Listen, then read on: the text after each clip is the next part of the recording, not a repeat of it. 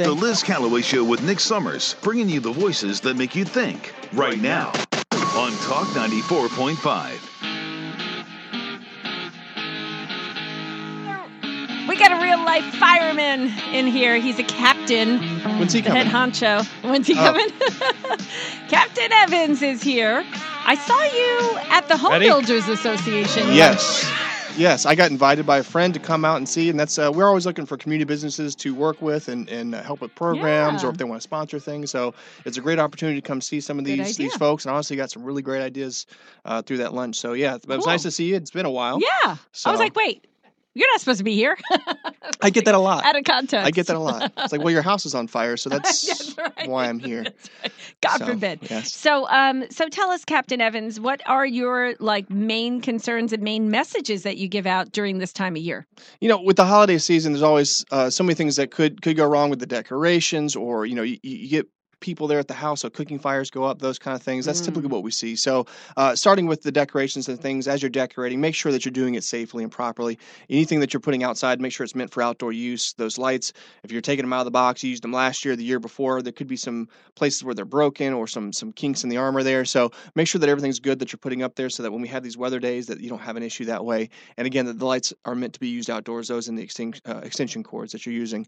Anything indoors, again, just be safe with what you're doing. They generally say don't put more than 3 strings of incandescent lights, which are the older style lights, together because it draws more power. It could be a fire hazard. But the LEDs, they're a little bit safer. Okay. So that's also good another reason to kind of upgrade your lighting system.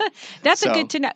Good to know because, this latest rainstorm blew out one of our strands of lights. So I bought, and I wanted to ask you because it's coming in the mail. I bought a case to put the junction where everything's plugged in on the outdoor strip. I don't know why the water got in there. And who knows? It can happen like that. So I do the same thing when I put lights up around our house. The connection points where the lights are, they make those they look like little capsules. So those are safe. Almost. That's what they're there for. Yeah, I've not seen any problems with them. They're definitely safer than not using them.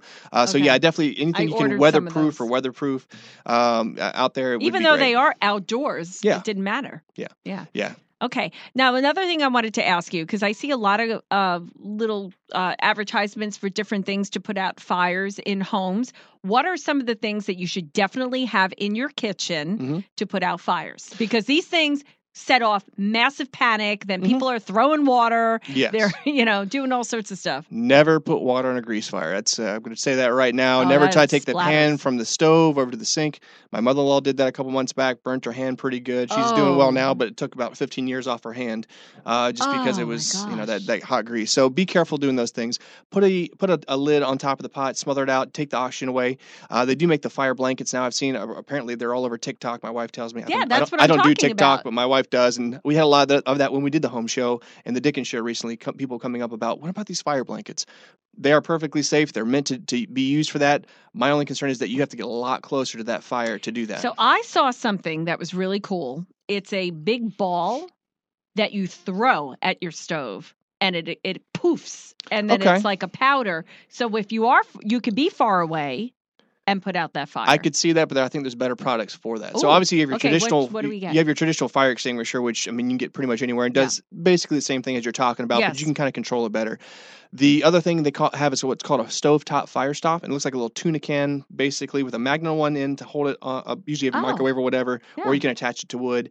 And then on the bottom there's a wick. So if there's a fire, it actually has to be impinged by fire, and it's like Mission Impossible. It goes off, and after a couple seconds, it drops the powder. So instead of it you throwing it and going everywhere along the backsplash, maybe it splashes the grease here. This just drops down on the thing and then just kind of smothers it out that way. Where do you get those? So those you can get online, stovetopfirestop.com. And they're about the same price as a fire extinguisher. Usually they come in a pack of 2 or whatever because you have the 2 or 4 different burners. Yeah. And they're very, they're not the best thing to look at necessarily, but they're pretty easy to hide if you have a hood system or something. Yeah. So there's different ways to kind of hide those, but it's like having a firefighter in your home all the time, and they don't really expire, they don't expire very quickly. If anything, they'll be just like an extinguisher about 10, 12 years. You could probably use those, maybe even longer. I'm that's not sure great. Yeah, I have heard of those.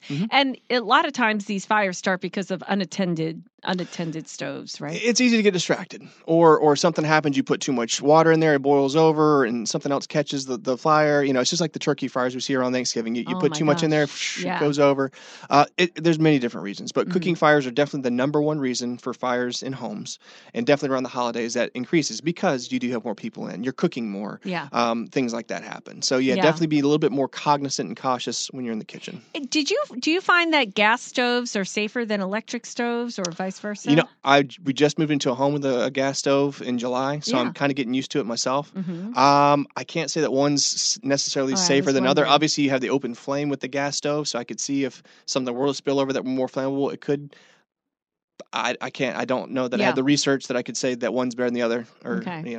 I just remember I thought I read that the electric stoves were not as safe as gas stoves, and you would think it would be the opposite. I would think but it'd be the opposite. But again, Yeah. I would have to kind of look at the research Yeah. and see what they're talking about with Okay. that. I think both have pros and cons. All right. Obviously, with anything gas appliances, you want to have a carbon monoxide alarm as well, just in case something was leaking or Yes. something happens. Yeah, So. absolutely. And that's another thing that we should bring up. A lot of these alarms you can get directly tied into Mhm. the fire department. Yeah. Because sometimes these things are just sounding and you're not home.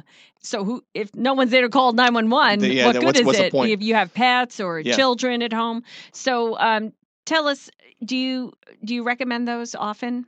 I mean, again, if you want that extra security, by all means, do that. I know HTC and some of these other alarm companies do have that. I know there's some neighborhoods they have that built into the home as well. Yeah. So definitely, I mean, if you travel a lot or you're not at home as much, it'd be good to have that extra security that way.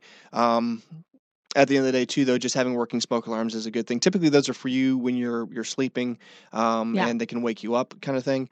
Obviously, we can't plan for everything when we're away from the home Yeah. that's going to happen, but to have that extra bit of security isn't a bad thing Yeah. necessarily Yeah. if you know you're gone a lot.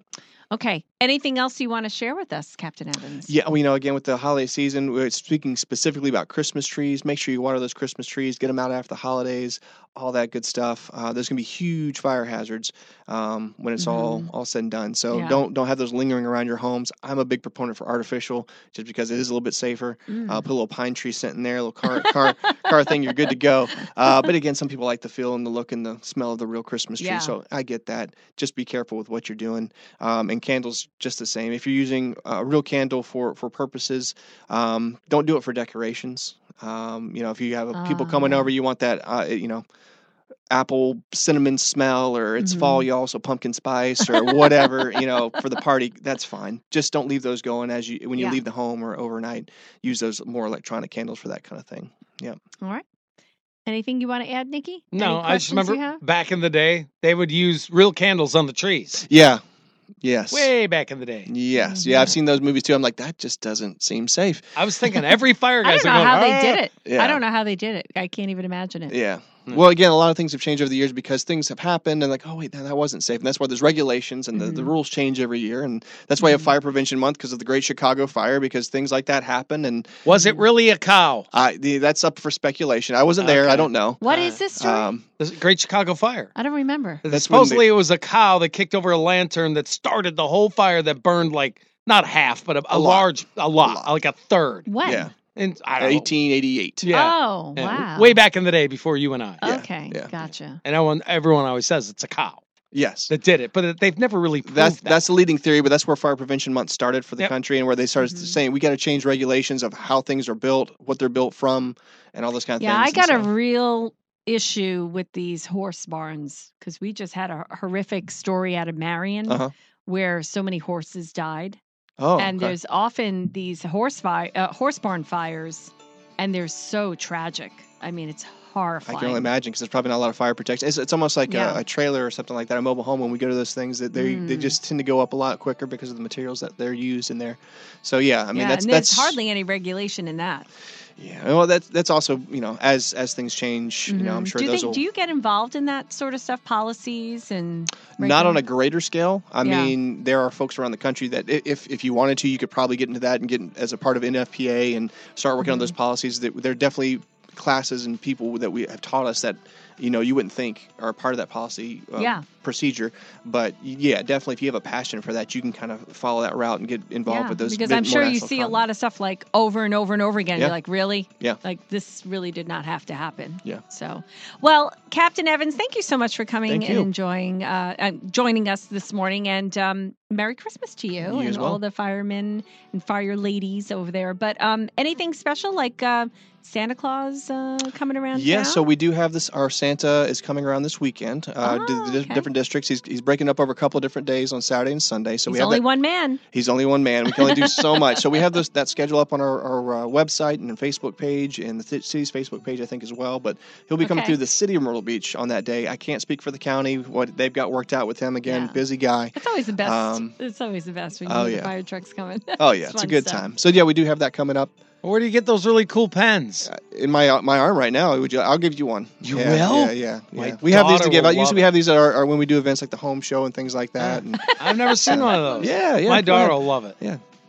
So, oh my God, little firehead pen. Yeah. It's fun. Yeah. When I get to wear my cold weather uniform, I put them on my arm. I always, as a conversation starter, if nothing else. Some little kid like me will come up and ask you, can I have one of those? Yeah. And then I get a chance to, talk to you about. I didn't even notice it. Oh, right away. It's like, yeah, my eyes are up here. Okay, Nick, my eyes are up here.